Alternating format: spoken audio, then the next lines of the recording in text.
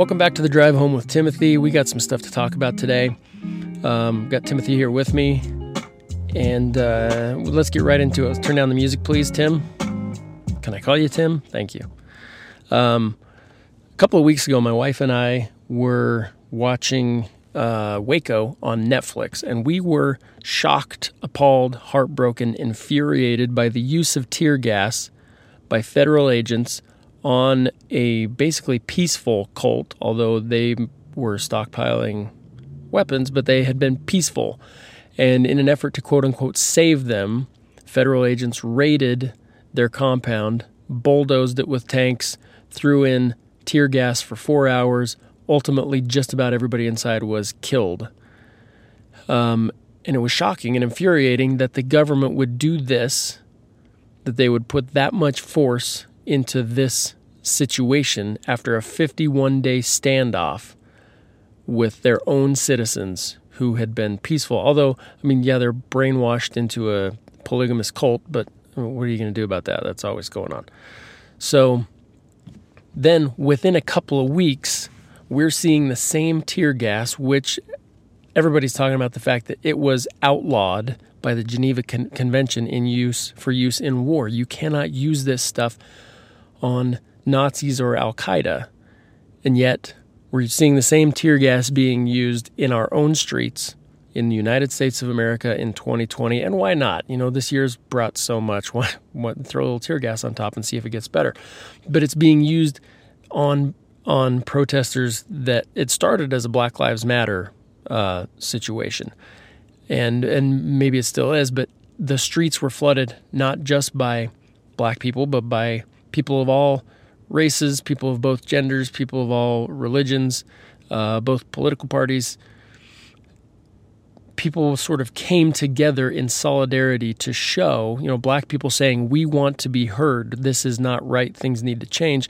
And people who are not black showing up in the streets saying, we hear you, we see you, and we're with you.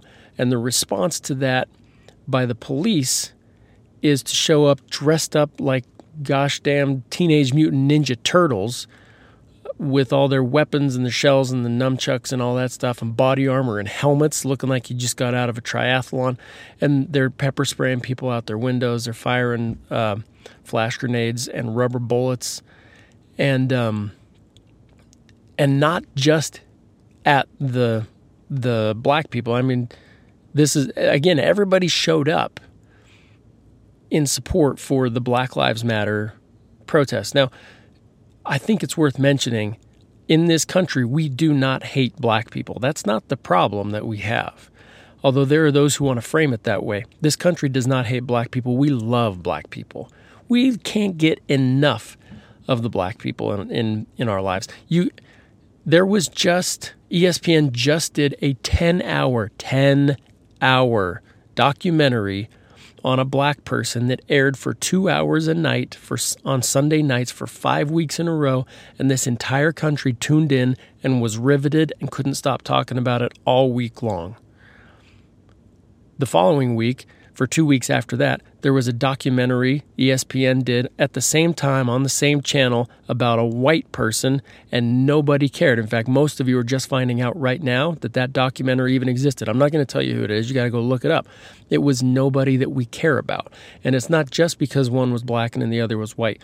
But we love black people in this country. Our favorite musician in history was black for a while, Michael Jackson. Remember the Thriller album? Remember the videos?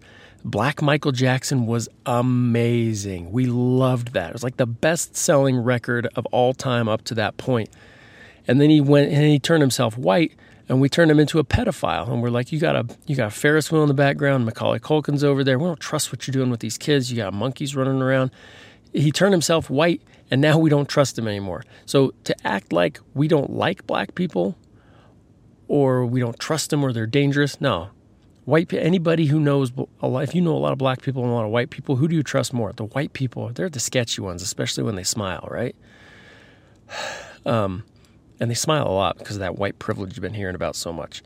Anyway, so I think it's interesting, and I'm, of course, not the first person to say this, that in a situation where we have people taking to the streets protesting police brutality, and in this case against a black person, that the police respond by saying, if you want to be equal, we will make you equal right now with our rubber bullets and our tear gas and our pepper spray and our barricades and our little Ninja Turtle helmets, and we're going to dress up like RoboCop, and we're going to march around your city and scare the hell out of everybody. We're going to push 75-year-old men down until they hit their head and bleed out of their ear. We're going to shoot female camera women in the eye and blind them. We're going to shoot other film crews with rubber bullets. The response by the police has been amazing and horrifying and bewildering, and it's not the police officers that are the problem. We'll get to that in a second. But my thought here is that this will hopefully actually produce change. Because as much as we love black people in this country, we've been seeing them be the victims of police brutality and profiling for as long as I can remember. I was pretty young when Rodney King happened, and there were riots in LA, and the whole narrative about, well, white cops are unnecessarily being violent to black people. We've known that was wrong, but we've gotten used to it. Unfortunately, we're desensitized to it because we've seen black men killed by white cops on camera before. Now, what we have is a seemingly endless stream of footage of police officers going really hard and heavy at peaceful protesters who in some cases are doing nothing. There is footage of people standing next to a road, simply standing in the middle of the day, no curfew in place, and the police driving down the road and spraying out of both sides of the car pepper spray at the crowds. Crowds who have seemingly done nothing wrong. There might be some context to those videos. There hopefully is some sort of explanation for why this is going on. But we're not used to seeing this type of police response to seemingly peaceful protesters. And I know there are some who aren't peaceful. The vast majority are. There are some looters. There are some who are taking violent action against police and others. That's the minority. That's the minority. So the police show up and they're battering everybody, and this might be the footage that's going to last forever of this might actually be what produces change. Because it's different. Listen, people being beat up in the streets by police officers, that's been happening, but it hasn't been white women. When you see frail little white women shrieking because they're being shot in the head with rubber bullets, that's where change comes out, because people aren't going to let that go. As sad as it is, and Black Lives Matter and all lives matter and blue lives matter and all, basically lives matter, but there are some that produce a more visceral reaction because they seem more helpless, and an unarmed 110-pound white woman getting shot with rubber bullets, that's a different image. A 75-year-old white man being pushed and bleeding out of his ear, and at the time of this recording, he's still in the hospital. It's been several days. That's a different image, and that can bring about a different type of change in terms of finding the necessity to police the police and say who's actually watching the people who are watching the store. And that's an important thing because the people who are really running this country, we've talked about this before, the Illuminati, lizard people, the elite ruling class, the shadow government, whatever you want to call them at the top, these are not just people who are wealthy, but they're billionaires. And it's not just the billionaires, or it's not all billionaires. It's the billionaires who own the politicians, who go to those little Bilderberger meetings where they go to a private island and they decide, what are we going to do this year to control people? Or, look it up. But the people who control the information above everything else, people who make sure that when election time comes, you have two bad options, and they control the information, so they make you take one side or the other. They make it very, very difficult to step out and criticize both of them equally. This is how we end up with Trump versus Hillary. Two awful, awful candidates. You can go to any city in this country, walk into a law firm or an accounting firm or a 7-Eleven and find two people who are more qualified to run this country than the two candidates that we had in the last election. Right now we have a giant toddler in the White House. I've said before, he's not the problem. He is a symptom of the problem. He is not the virus that makes you sick. He is the nausea, vomiting, and horrific hemorrhagic diarrhea that comes as a result of the problem. Donald Trump is simply, he's a sideshow. But the problem is the division that we allow the people from up above to create among us down below, because they control the information and they're not going to let go. It's not going to happen. A revolution is not going to happen by an election, by the voting. It's because they control the candidates and they control the narrative around the candidates, so they put in the White House who they want to put in the White House. And in every meaningful place in this country, any meaningful leadership position, they have a giant say in who gets in there, right? So if they're going to lose their power, it's going to be a blood in the streets revolution. There is so much for them to gain, and they understand what they would be losing if they lost control. So they will not give up without blood in the streets. And I'm not saying that's what this is. I am saying if and when a blood in the streets revolution begins, it will look a lot like this, where you have peaceful people on one side, and on the other side you have over-militarized police carrying out the will of the lizard people at the top. And again, it's not that this is not the cops' fault any more than if you go to war, it's the decision to go to war is not the decision of the soldiers, right? These cops, they don't want to be Ninja Turtles. They want to be, a lot of them, most of them signed up to serve and protect. And so when you see people criticizing the police, you're like, no, I know police officers. Jerry next door, he's a cop, and that guy, he's great. You go trick-or-treating, he gives out full-size candy bars, and he doesn't make a lot of money. So full-size candy, that's a big deal, you know. Jerry's a good guy. I'm taking the side of the police.